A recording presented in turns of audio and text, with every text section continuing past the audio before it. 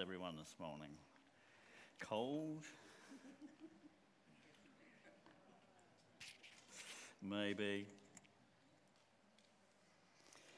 We're sort of in wisdom series from when we like to look at some passages from the Old Testament, and this is the fifth week, so we're well into it, and we're on the way to going into our next series, I expect.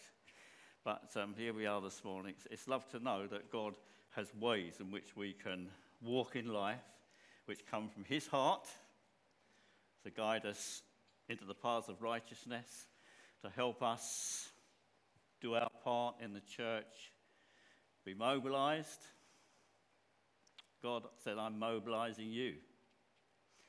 Yes, we are a mobile army, aren't we, as we move forward. Well, today I brought a little bottle of oil with me, so God spoke to me in the week and said, you're not using oil when you pray for people. So we'll see where we go. But yeah, the wisdom series. And this morning we're in a book in the Old Testament called Ecclesiastes. It's Ecclesiastes 5. If you want to locate that somewhere, whether it's on mobile devices, well, mobile churches, we must have mobile, so, or in your Bibles, you'll find it somewhere in the Old Testament.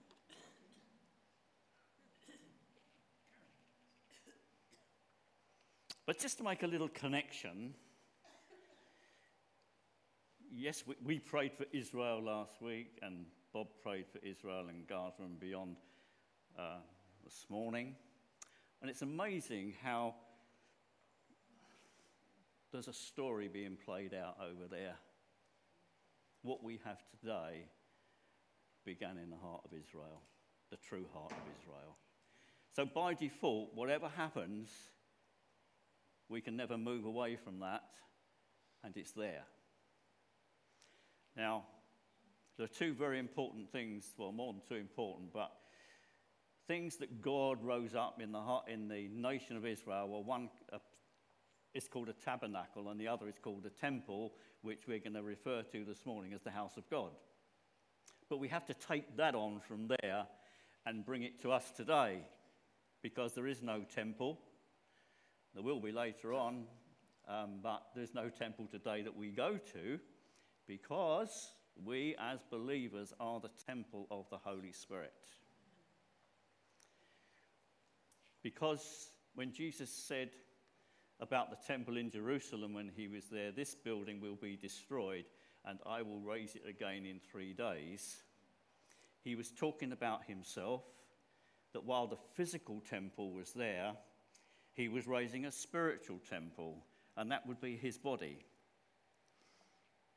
It would be, well, you don't have to go to a building now. There's no need to go to a special ornate building now, because I've replaced that. The person of Jesus fulfills all that we need to come to God and to enjoy the benefits of being a believer in him through salvation and through his grace and through his mercy. That is so amazing. But because we want to learn from the Old Testament, and in this wisdom series we're learning things, we're just going to pop back to one of the temples in the Old Testament in Ecclesiastes, because it starts off, guard your steps when you go to the house of God.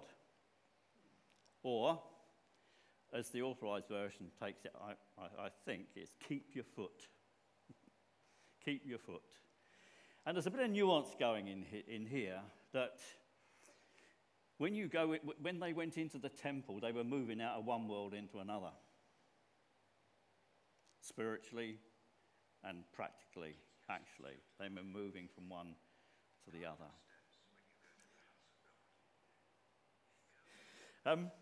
So it made me think here, and he was thinking about the threshold of the temple. There's a point when you pass from one dimension to the other. We don't have that sort of experience because this building's not that important. It's useful, but it's not important in that same sense. But there's a sense when we actually come out from a dimension out there into the presence of God here. And once upon a time, and going back in churches, several churches I used to go out to preach at, there was no chatting going on. People were just sitting there in their seats, quiet and silence. I don't think it did anything to encourage the presence of God, but that's just how we behaved then, because they'd come from outside into another side. And so there's that sense of when we gather together, we're actually moving from one dimension to another, moving powerfully. We're coming into the place where the Holy Spirit can move powerfully today in the context of the church. We're moving from one dimension to another. And so we start off this reading in Ecclesiastes 5, and it says, "Guard your steps when you go to the house of God, to draw near, to listen, is better than to offer the sacrifice of fools, for they do not know that they are doing evil.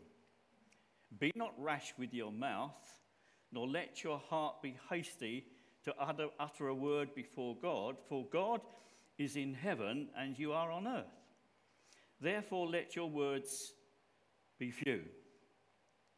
The nuance behind this is making rash promises or praying to impress. So very often when we get excited in the Holy Spirit, it's easy to make rash promises, isn't it? I'm going to do that now for every day of my life. Boom, but you're not. So it's easy to make rash promises, isn't it? And it's also easy to impress by the words we use in prayer. Very often we come into prayer meetings, and I've been in prayer meetings, let's put it this way. I've been in prayer meetings, and someone will pray, "Thank you, God, for what I was doing yesterday and how I met that person and that person and that." But really what they're telling you is what they were up to yesterday. That's not praying. We pray to worship God, to honour him. Our focus is on Jesus. So let's read on. "For a dream comes with much business, and a fool's voice with many words. When you vow a vow to God, do not delay paying it, for he has no pleasure in fools. Pay what you vow. It is better that you should not vow than that you should vow and not pay." And so God is saying, think before you speak. We had the opportunity early on last year to vow payments into the youth work and the children's work. And I'm sure all of us paid up. But the similar sort of thing, you know. It's easy to say to God what we're doing and make a vow. I mean, I suppose in a sense, many things I've said to God, I want to do that. I want to change now, but I didn't. And so that sort of vow in your heart, you don't follow through with. So what God's looking for as we come within the context, the body of the church, is for our integrity and our commitment to be on show. And we demonstrate that in certain ways. Because the high calling of the church, this is a majestic gathering this morning.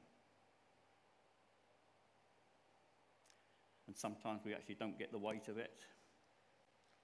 And the preacher here is saying, guard your steps when you go to the house of God.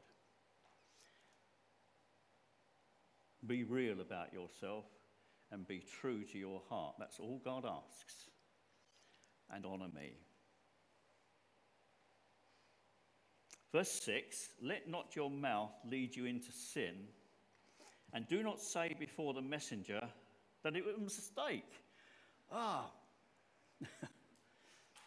That's inconsistent, isn't it? In the sense, God's church demands consistency.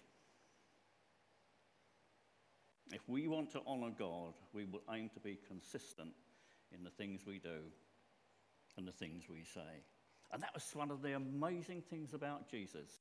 And Luke pointed it out as he started writing Acts. He said, I'm going to tell you all that Jesus began both to do and to teach. There was such an amazing unity between what he said and what he did. If you remember what Jesus said about the Pharisees in those days, he says, you're hypocrites. In actual fact, what you say does not match what you do. And so in this, what we're reading this morning, it's talking about a consistency that matters. A consistency that matters. Don't change every hasty wish into a prayer. Talking about dreams.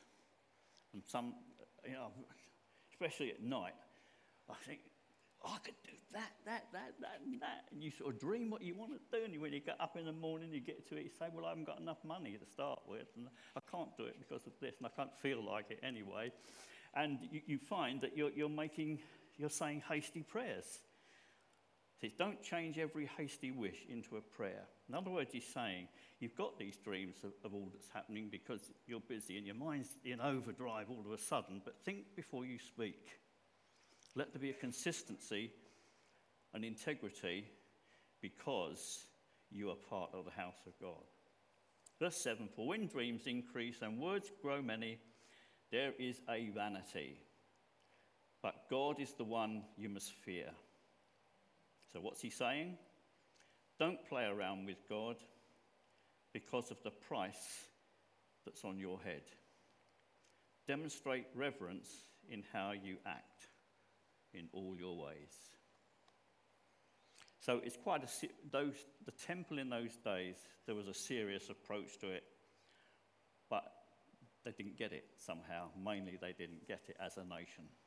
And so in our prayers this morning, we've been in Israel this morning, we've actually gone back there with Solomon as the preacher, and he's gone back. He's gone back to the threshold of the temple where your foot goes from one side to the other, and he's going into the heart of the nation, because when you go into that temple, you've walked into a new dimension. We need to be different people. We need to honour God in what we do and how we behave and what we see. Paul, writing to Timothy, talking to the early Christians, said to them in quite simple words, we ought to know how we're to behave ourselves in the house of God. Now, he wasn't talking about the temple, but he was talking about the locally gathered church, how we behave ourselves. I'm going to hit hard at one or two things this morning, because I feel I should, for a certain specific reason. But let's go back to where we were. As seen from this world, I'm just making a summary of the book of Ecclesiastes, where the preacher's talking from. As seen from this world only, life seems to be an empty experience. We bring nothing into this world, we take nothing out of this world, and lose everything you have and are in the meantime. Oh, what a glum picture. And that was the heart of Ecclesiastes. And when the scriptures have been reviewed in times past, they wanted to chuck this book out, because it's a bit glum, it's not doing much to encourage people, and life is empty, and well, what are we going to do, lads? We've had that. So the whole of our lives and activities appear to be in a transitory experience without lasting benefits. I thought God was a God of encouragement. So that is why the priest arrives at the most unsatisfactory conclusion: all is vanity, empty, worthless, dissatisfying. And that's not how it's meant to be, is it?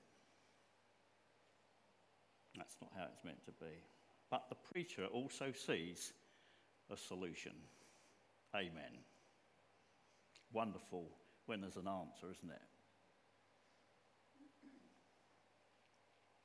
Turning Godward, he finds that there's a divine providence ruling everything. Hallelujah. Pop back to Israel today. There's a divine providence ruling over everything. And as a church of the living God, we come into that with our praying, with our interest that God will bring peace there. And we pray into that.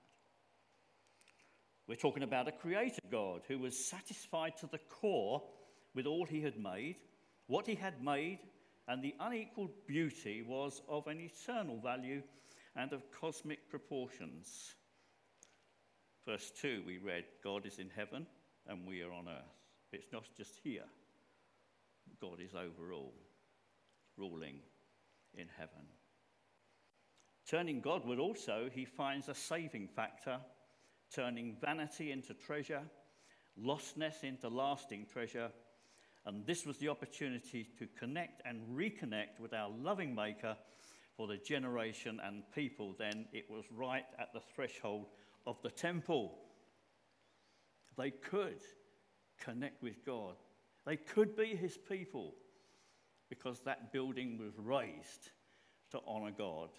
And that the people might go there to honour God in his ways. And yet they failed. Solomon himself, the writer of Ecclesiastes, we call him the preacher here, he'd invested time, wealth, his subjects, along with massive logistical operation into constructing the amazing, majestic temple building. While its purpose was to enable God and people to find each other and be in agreed relationship together, the building itself could do nothing, absolutely nothing, until man's heart changed. And sometimes with church, it needs a change of heart for us as we learn together and be in church together, because we are the temple of the living God. So from then to now, we now approach God and find a new and living way that's been opened up for us through Jesus. Whoever wants to get right with God can through Jesus. Jesus and his church facilitate the same and greater opportunities to become sons of God and heirs of the promises. So one thing that the temple was for the Jewish people was an identity. This building demonstrates how God has a special purpose for us. And this is the majestic, about the glory of God. And I'm part of that, and come to it. And when we're talking about the church, we're thinking the same. The church, the people, is raised for the glory and the honour of God. It's a majestic building. And that really makes us think, how do we treat church? How would we respond to our local church? We talk about the church globally, the universal church, but more importantly, our response is to the locally gathered church. That's important to get the difference between the local church and a local gathered church, because the gathering bit is quite important. If none of us came, nothing would happen. And Jesus said, where there's 2 or 3 meeting in my name, I go too. I turn up as well. So, and that's not a word of encouragement for small congregations, but it's Jesus fulfilling a promise. It's people together I really want. People meeting together.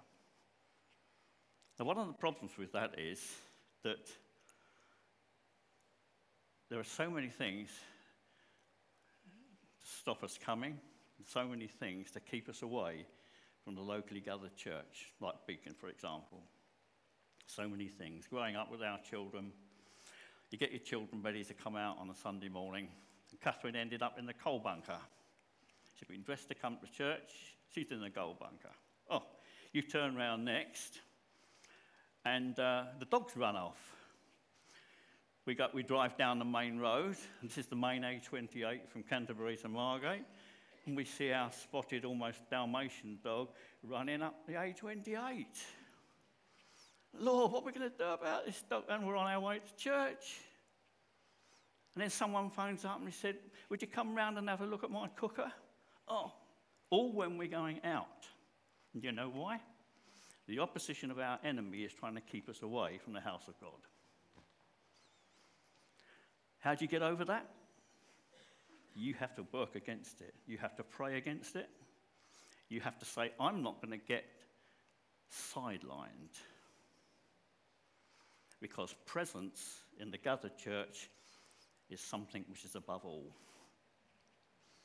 And I know I'm talking straight here. I'm old school, but I'm not a hardliner. Okay? Your presence in the gathered community of the church, as many Sundays as you can make, is so very, very important. Church doesn't compete with social events. That says, well, I've got something better on today. I'll do that. And yet we have had the highest calling on our lives, and that's the blood of Jesus Christ. He's paid the price, and our place in the gathered community is there. So guard our steps when we go to the house of God. We just need to appreciate our locally gathered church more and more and more. And just to finish off this little bit, in 2 Corinthians 6, verse 16, this is writing into the context of a New Testament church. The missionary and writer Paul said, "For we are the temple of the living God, as God has said, I will live with them and walk among them, and I will be their God, and they will be my people." Do you feel like that? The context of this verse is that we should be guarding our distinctives as church within the world and lifestyles that we live and pursue. To say it bluntly, the church is more important than going to a party. Far more important, and we need to raise the value of that or other event. Don't let church compete with social events. Our place is here amongst the people of God. And I want to move from that because I feel that God wants to strengthen our position. We're onto a new thing about moving forward into a new venue. And I believe God, Mick, and I just want to bring Mick and Adrian into this because Mick gave us a word and he saw Beacon in a holding pattern. You know, like an aircraft comes in and it's held in a, whatever they call it. Pardon? Stack. Yes, that's right. Thank you, darling. We're held in a... We're not stacked on one another, are we? No. But yeah, held in a stack, waiting to land. Held in a stack, waiting to land. And then Adrian, a little while ago, read from Isaiah 54. Now let's think about this a minute. An aeroplane preparing to land, but not landing quite yet, guarding a safe approach and the passengers. Some passengers are getting fidgety. Some are filling in their documents. Some are calming themselves with music. Some are making sure they've got all their belongings. Some are excited. Some are fearful. There's expectation. There's annoyance that we've been placed in a queue. And my time's running out. Sort of experience in the stacking area. And if we're waiting to move on from here to our new building, we can have any one of those experiences. So I believe that God wants to strengthen us through looking at Isaiah 54 this morning, which then redirect our thoughts to guarding our steps for the house of God. If you've got the Bible, if you turn to Isaiah 54, we just read those verses which Adrian brought to us a little while ago.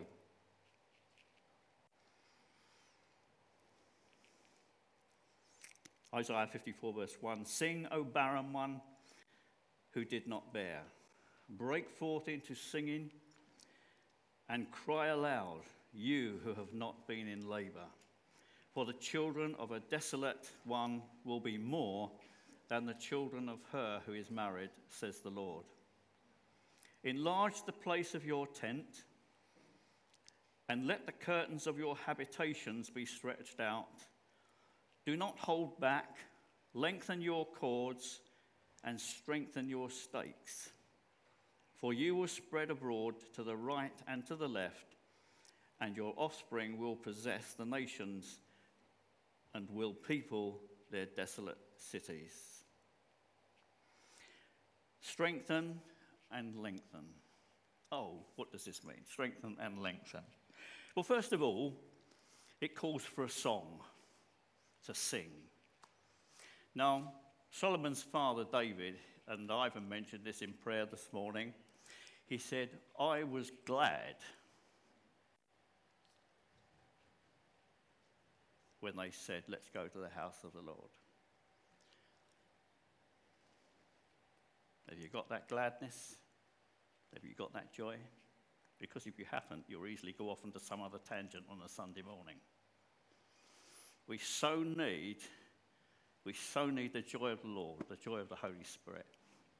Reinhard Bonnke, the evangelist, said, a dead church is a sin. Now, I sort of need to work that out a little bit. But he says a dead church is a sin. When we come together, we should be exuberant in the joy of the Lord. Come, Holy Spirit, come. Because this, a gift of the Holy Spirit, to know the joy of the Lord, which is our strength. I just ask yourself, have you got that joy this morning? Because it can be snatched away so easily. Jesus should be our joy. If he's here amongst the people, we should be rushing to get here. Jesus is our joy, the joy of life. It says sing. It demands a new song to sing about all that Jesus did in Isaiah 53 because he made it all right. It also talks about a supernatural community because here's a woman who hasn't got a husband and yet she's got children. A bit like Mary, really. A supernatural distinctive about the local church. Being filled with the Holy Spirit. Speaking and praying and worshipping in the power of the Spirit. The nuance in these words, it says, enlarge the place of your tent and let the curtains of your habitations be stretched out. So what's this is all about? Well, the nuance comes from Abraham and Abraham and Sarah, where Abraham had been given a promise by God that though his wife was barren and she couldn't have children, she would have. And she would have children, and they would need to have a bigger tent to house these children.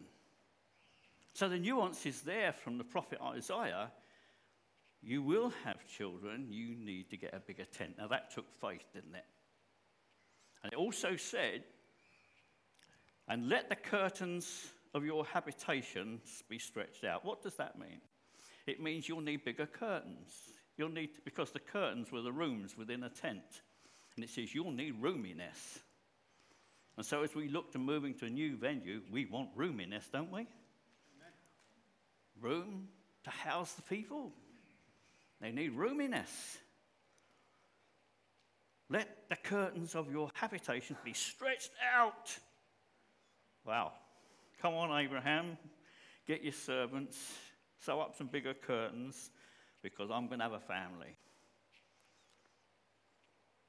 Actually, God said, I'm going to have a family that's too numerous. You can't count them. They're going to be more than the stars in the sky more. And he says, well, that's a really big tent. I can't do that, Lord.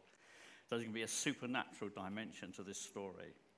And it will be for us as we move into our next venue. It's going to be a supernatural story. It's going to be the provision of God. Lengthen your cords. Well, yeah.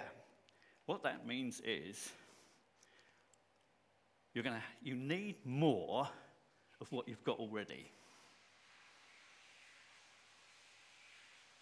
You need more of what you've got already. So you just need to drive forward a little bit, don't we?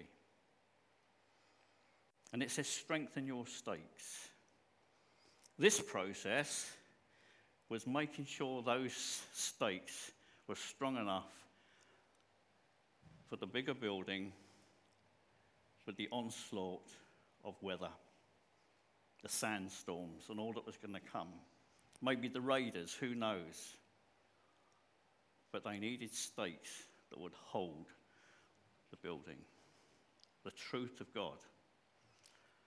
Now with those stakes, what they used to leave them in the ground too long. And occasionally they need to be brought out to be repaired. And those that weren't now holding need to be replaced. And so the lengthening of the cords and the strengthening of your stakes, this was provision for the new building. No, it was a tent, but the same thought is there. Strengthen the cords and strengthen your stakes, for you will spread abroad to the right and to the left, and your offspring will possess the nations and will people the desolate cities. One last thing. In our reading in Ecclesiastes, the nuance there, as an actual fact, your mouth doesn't tie up with your head. There's a disunity between the two. A disunity. I just want to speak about unity in another way. And I'll leave it there. We sometimes think of unity as churches in the location getting on together. We also think about biblical unity as maybe a couple of people have fallen out in church and they need to agree together, because Paul spoke into a situation like that. Like, you need to get on together, you two women. That's important too. But there's a unity here. There's a unity here that's quite important. Us all being together in one place at the same time. You remember when Jesus told the disciples to go away in Jerusalem? They were all together when they prayed. Then it says again, just before the Holy Spirit came, that they were all together in one place.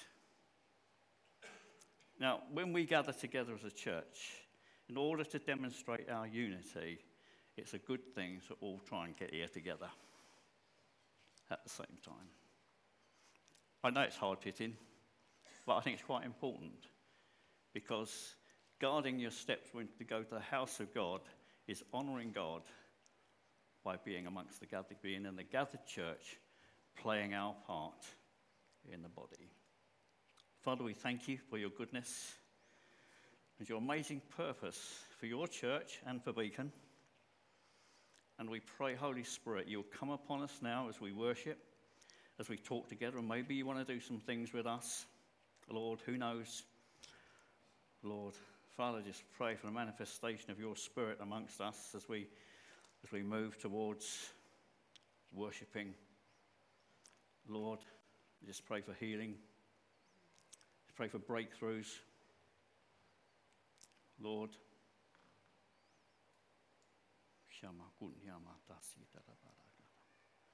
we pray for Jesus to be glorified within our Beacon community. In Jesus' name.